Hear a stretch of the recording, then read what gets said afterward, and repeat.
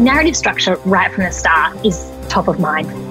And this piece just has this sort of incredible emotional trajectory where you're always kind of ramping it up a little bit.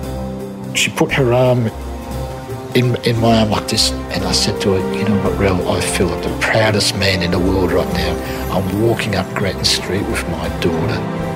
A good piece of work is written once, a great piece of work is written 5 times. I'm Elizabeth Kulas. I'm a journalist and a podcast host. I host a show called Days Like These, a narrative podcast from the ABC. Before that show, I was the host and creator of Schwartz Media's 7am podcast. And today I'm going to give you my version of a masterclass on narrative structure. Hello and welcome to Season 2 of the Masterclass podcast. I'm Louisa Lim and I teach audio journalism and podcasting at the University of Melbourne. Every episode, we're going to have a master of podcasting talking about one aspect of the craft. This week, we're talking about narrative structure, and we're talking to Elizabeth Kulas. She's a journalist at the ABC who hosts Days Like These, a podcast that every episode tells one person's story as they go through something wild. I started by asking Elizabeth how much she thought about narrative structure even before she started interviewing. Oh, absolutely. I mean, pretty much right from the beginning of thinking about the story, I'm thinking about how I would tell it. And I think especially when I was starting out in this work, the structure is part of even thinking, are there legs in this story for the length of time that I might be reporting on it? Because, you know, you might do a 3-minute news piece and it might be an amazing story that goes for 3 minutes on a bulletin, or it might be a 35-minute piece. So, you know, structurally, you're already thinking, well, if I've only got 8 minutes, then I might only have time for one scene and, you know, this other thing. But if it's 25 minutes, I might have time for 3 different scenes. So right from the start, structure is like going to be central to what I'm thinking about. But the other thing is that narrative structure helps you figure out really, really quickly what parts you're going to need or whether you're going to have enough or not to tell the story that you want to tell. So I'm right away thinking, what are the elements I have to work with this story? Once I feel like it's got kind of the amount of material I need to tell, say at the moment, the show I work on, the stories are about 20 to 25 minutes. So when I'm confident that it's got enough material to be an episode for that show, I'm right away thinking, do I have archival material? Is everybody I want to talk to available? Is there, you know, music related to the piece? Is there historical material? Are there other things I can pull on? And you want to think about that right from the start, because if you've got a treasure trove of archival material, that's got to be at the center of what you're thinking about doing. So narrative structure right from the start is top of mind for me. And the other thing is the show I work on now, it's so character driven. So I am looking for people who've been through something much bigger, that talks about something much bigger, but that their individual experience, or the two of them usually, kind of, what can that tell me about a bigger story, a bigger theme, a bigger like thing that's going on in the world right now? And I'm right away thinking, who is that person, or who are those two people, and what role do each of them play in the story that I want to tell? And the only way I can think about that is by putting narrative structure right at the top of what I'm thinking about. So yeah, I'm always thinking, what is that character going to do? Are they the person searching? Are they the person with the answers? What's the thing that's driving them? What do they want to know? What motivates them? And so narrative structure helps me figure out precisely from the beginning, if not the answer, who I need to go to kind of do the other parts of that story. So when you kind of have your dream narrative structure in place and you go to interview people, how do you make it work? How much of the pre-interviewing do you do, and how much do you kind of hold so that you can get these sort of reveal moments on tape fresh? That's such a good question, because it's hard. I sometimes get a bit of support from a researcher on this show, but a lot of the time I'm doing my own research and pre-interviews, and I usually want just enough information to be confident that I can tell this story for this show. And then I basically have to stop people and hang up the phone politely. But like a great talker will want to tell you the story then and there on the phone. And the sort of sad and difficult reality is that the first telling only happens once, and there's something like gold dust around the first time that someone tells you. And we're the journalists, right? We're the reporters. The average person, if they tell me tonight on the phone and then we book in an interview for Monday next week, when I meet them again, the vast majority of people are going to be like, like I told you last week, yada, yada, yada. And we just want to stop that, because we work with the raw material of people telling us their stories. We want to avoid that as much as possible, because them stumbling to tell us and find the right words that first time it's so difficult to be replaced. But yeah, the principle applies to getting the pre-interview. I think you want to go in with a couple of questions to understand like the plot and the factual elements. But I never want to get into reflection with someone on the phone, because I need the tape. So if someone is describing a difficult experience to me and then I ask them, how did that make you feel? Or how did you deal with that afterwards? Or how did you know that you hadn't worked through that experience? Or whatever the case may be. I never get that response in the same way the second time. So I have to hold all of the questions where I'm asking for someone to reflect on an experience and the emotional kind of element of that experience. That has to happen like the one time. So I'd never ask anything about that on the phone. So let's talk about a specific example. Let's talk about that episode of Days Like These called The Search for T5, because it's just such a brilliant example of narrative structure. So it's the search of this one woman, Narelle Grech, who found out when she was a teenager that she'd been conceived using a sperm donor. And so she set off on this search for her biological father. And this piece just has this sort of incredible emotional trajectory where you're always kind of ramping it up a little bit. Let me see if I can play the tape for the moment where she meets her father and her brother for the first time.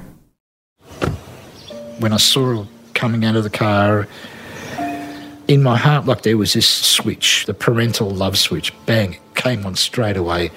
I just felt this overwhelming sense of protective, total love for her, just parental love, the purest form of love you can have.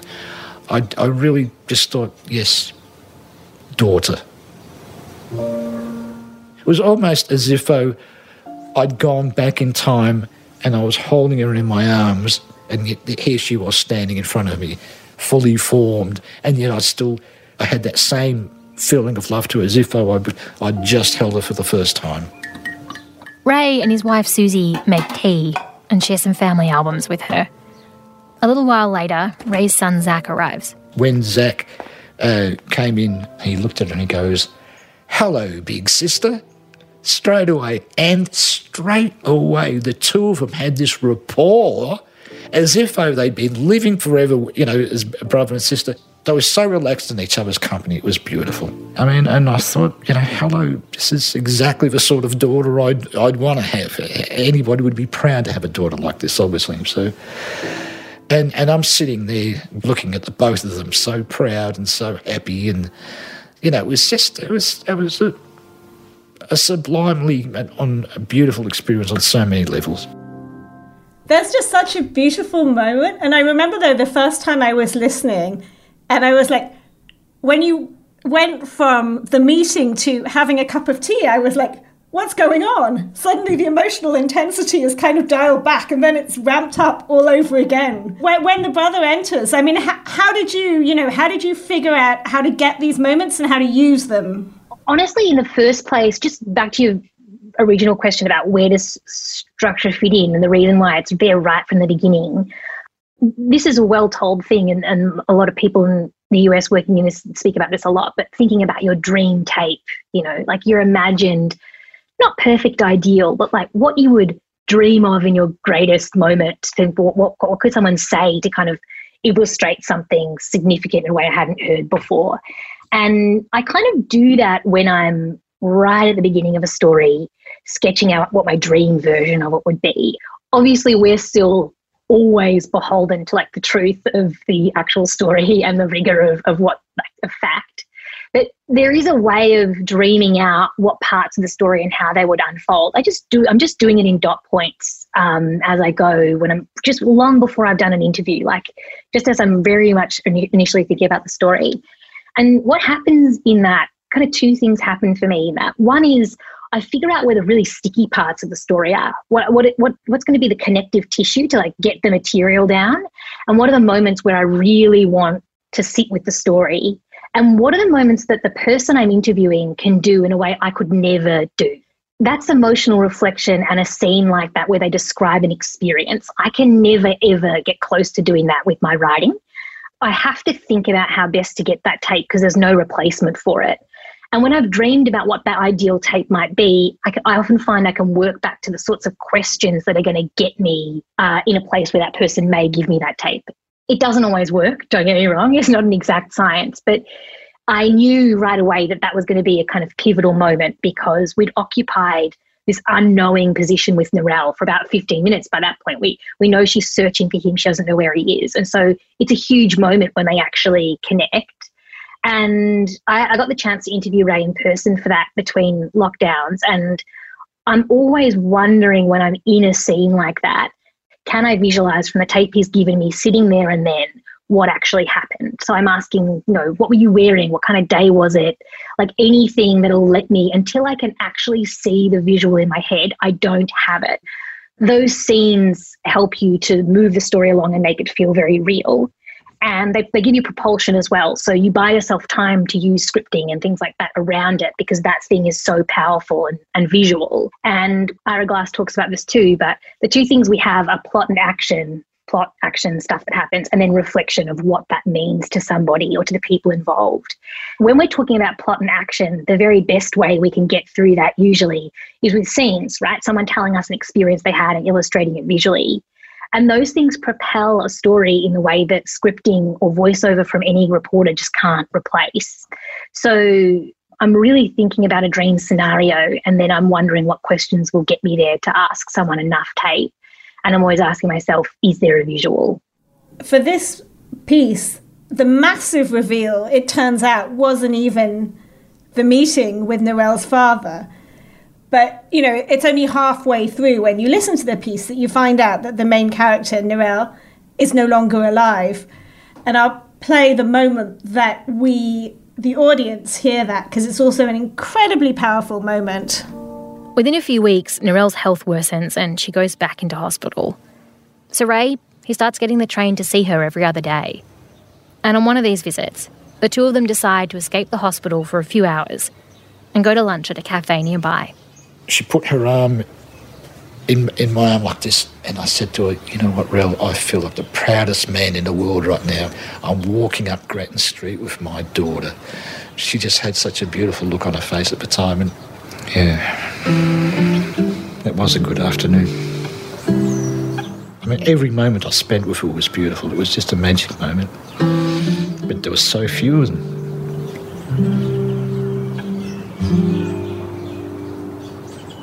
And then on March 26th, me and Susie were walking our dog at the time, just not far from here.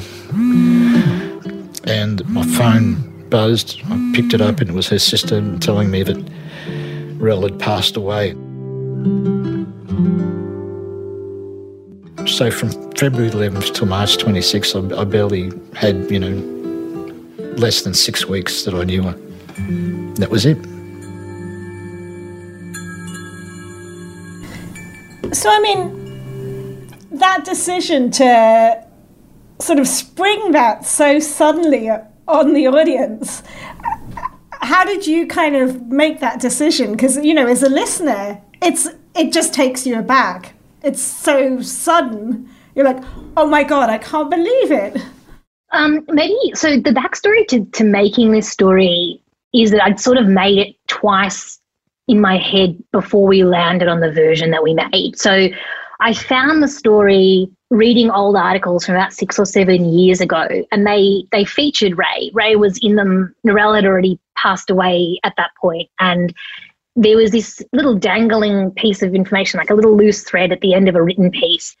Narelle had done all this work, and now the law was about to change. And by the way, when the law changed to let people who were born through anonymous sperm donation contact their donors, donors would also be able to reach out to young people, and Ray was thinking about it. And it was sort of hidden at the bottom of this article, and I was like, hold on, wait a sec. So the government can reach out to people in their 30s and 40s and tell them that their biological father isn't their donor, that there's another person in the picture. Like, that blew my mind. And so I thought, like, I've got to reach out to Ray and find out, like, A, if that even ended up being legal, like, because it was at that point hypothetical, and B, if he did it. So I contacted him and he said, yeah, I've actually done it 4 times and I've got 7 other offspring that I could reach out to, and I'm in the process of doing it. He sort of talked me through kind of the nuts and bolts of what had happened.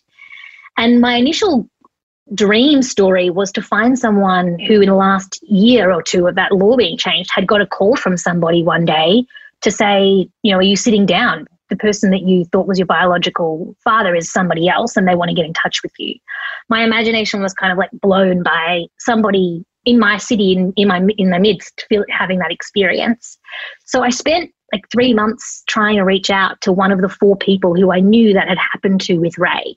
And I contacted Vata and they act as an intermediary, but nobody in that position wanted to speak to me. Understandably, they're still likely digesting such a huge experience. And then I wondered if I could tell the story just with Ray. And I thought on that for about a minute, and then I thought, no way, I can't tell the story without including the donor-conceived person at the centre of it, or somebody who's connected to Ray in that way. It felt incomplete without speaking to somebody who was born through the donations that Ray had made. And that was when I thought about potentially reverse engineering the story and having Narelle be the centre and on her quest. And the closer I looked at the work she had done, the amount of tenacity and activism and passion she brought to that work, and for many years not knowing if it would pay off, felt to me like itself an amazing story, but also that it would become a story about her meeting Ray, his loss of her, and then the very law that she had changed, enabling him to meet other people. And they're sort of like the 3 acts of the story. So pacing those out, Louisa, was kind of part of thinking about, I had to give Narelle real depth and spend time with her to feel her loss. And I also decided that I wanted the audience to experience, if I could, the sense of kind of her searching without having it resolved from the beginning. Yeah, it's so interesting that you talk about those, the 3-act structure. Do you have any kind of storytelling structure that you fall back on? I mean, how do you go about that process of finding your story and kind of lining it up and getting it in the right shape? They're useful to think about. You know, another one is like the E structure, where you start a story kind of in the middle of the action. Like Hollywood movies do this a lot. You know, like the first scene is someone on a plane and then within 3 minutes they're hanging off the wing somewhere, you know, and then you rewind 2 weeks for like how you got to that point, and then you kind of return to that high point, understanding the backstory. They're useful. And like the more you do this, the more you see those repeated, you build a kind of an archive in your head of like different structures that might work. But more than anything, I think you know the things that drew you to that in the first place. Sometimes it's worth writing those things down when you first fall in love with the story. You know, how do people respond when you're pitching it to a friend or to an editor or to a colleague or whoever? What are the things that they think are super interesting about the story? And one of the cruel challenges of this work can be that you can have all of the material in the piece and it can all be there and you're like, I said that. But unless you've structured your piece well enough to let those things stand out, a listener can easily miss them. But yes, I don't think imposing structures works. I think it's about thinking, when do I want characters to come on stage? Why are they there? And do I have to pull punches, or like, do I have to withhold something until the right moment? Or is what is interesting how they meet? Whereas that was sort of part of it, but not the highlight for me was the fact that she does actually even find him in the first place. I heard that you actually write down your structure. You do a kind of visualization of high and low points. Is that right? Talk us through that. Yeah, you know, something I meant to highlight at the beginning is there's sort of 2 structures that go on, right? There's like the narrative structure for the whole story. And then I'm sketching up a loose structure of how my interview with someone is going to run. And a big development for me in how I used to prep for interviews is I used to write down every question I had for somebody. Now I really only kind of go in with maybe 5 points in my head. I'm thinking, okay, I need to know, like, usually in chronological order, what happened. And I'm asking someone to reflect about what those things meant after they've happened in the interview. And that structure is completely different, obviously, to the narrative structure. It's like it's out of that narrative structure. It's just a running sheet for how this interview is going to go. And because I'm usually asking someone to tell me how something made them feel or what that experience was like for them, I want to kind of interview them roughly in chronological order because I want them to go emotionally with me to the places which they went through in the story. And if I'm jumping all over the place, I'm kind of like, geez, that must have been very difficult. By the way, how was that birthday party? Like, I've got to be with them in all of the emotional points, the highs and the lows. And so usually I'm moving through a story chronologically. And if I know I'm building a scene in the SketchUps that you're talking about, Louisa, like if I know that meeting in the driveway at Ray's house, if I know that's going to be a centerpiece of the story, which I did before the interview, I knew that I had to sit there for a long time in the interview until I could visualize what it is that had actually happened.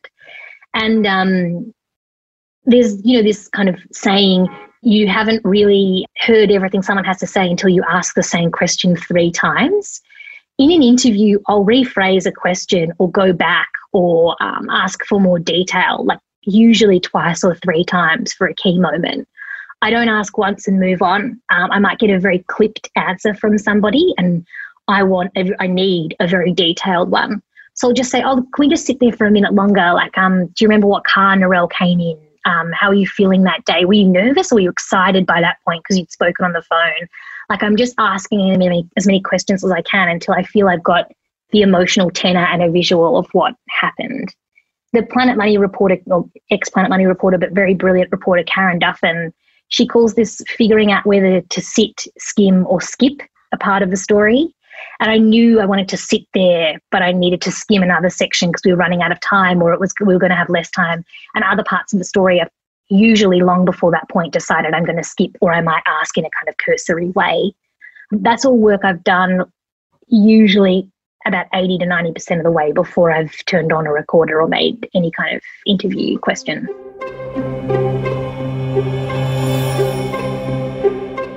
So interesting. I want to ask you really briefly, do you have like 2 top tips for us then about narrative structure? I was thinking about this last night and I was like, these are the best tips that I can. But one is, have you talked about kind of hosting an editing or a listening party for a piece of work? We haven't, but tell us. So, this is kind of, I think this is a This American Life tradition. This is like my take on the history. I used to work at Planet Money, which is a show that came straight out of This American Life. So we adopted the same structure of how we call it editor story, but I don't mean editing in the sense of being in the software, cutting the tape. I mean, structurally editing it as a narrative. We would sit as a group and listen to a story out loud. And then once it's finished, you have a lightning round of feedback. And people basically have about 60 seconds to kind of give their top line thoughts, what they loved, what they didn't understand, where their attention wandered. And as you're listening, in order to give that feedback, you're thinking, where am I really gripped? What's the great tape? What's lagging? Where am I losing attention? At what point did I reach for my phone or did I not reach for my phone? Was it 22 minutes that felt like 38 minutes or was it 22 minutes that felt like 12 minutes because it was just zipping along so beautifully? And after everyone's given their feedback in about 60 seconds each, this kind of magic thing happens because you've all listened at the same time. Even as a reporter, if it's your piece, you hear it differently when it's played out loud. You've probably experienced this already. When you play something out loud for someone and you're forced to listen to your own voice and you can get past the torture of that, you can hear your own piece differently and you can see your own mistakes differently.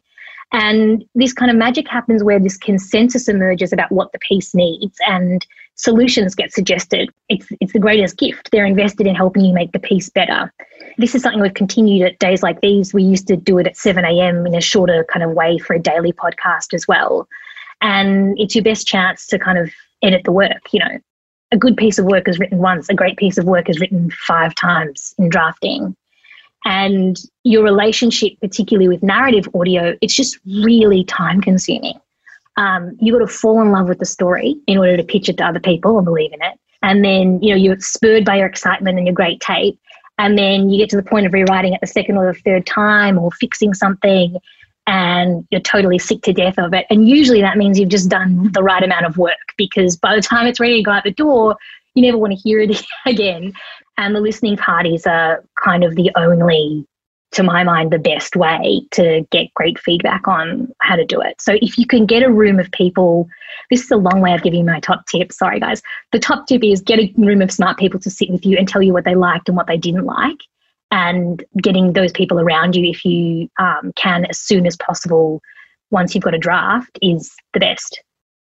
Tip 2, when you have a really amazing piece of tape, like, you know, and like, what do I mean when I'm talking about an amazing piece of tape? Usually for me, that's like something happens on the tape. Like someone reaches a realization, they grapple with an idea verbally, something like, what I'm saying is, no, really what I mean is like, it wasn't quite like this, but what I meant, you know, that can drag on. But if someone's thinking out loud for you, that's a gift because something's happening. They're visualizing their thought process for you. That bit of tape can feel like you should hold that tape, you know, till like later in your story. It's your special thing. You should keep it till right at the end. But the more I think about it and the more I go on, and it's great advice I've heard over the years, the more you want that tape to be almost as close to the front of the story as possible, because you can bury it at the 23-minute mark. But if you've lost some of your listeners by then, it may as well not be there. So put it in the right place in the narrative structure to kind of grab your audience. Consider putting it right at the beginning, you know. Don't hold it. Don't hold great tape.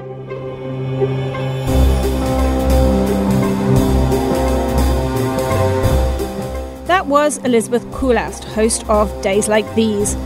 The masterclass is produced by Andy Hazel and myself and edited by Andy Hazel. The original concept is by Anders Furs. Our theme tune is by Susie Wilkins. And it's all brought to you by the Centre for Advancing Journalism at the University of Melbourne.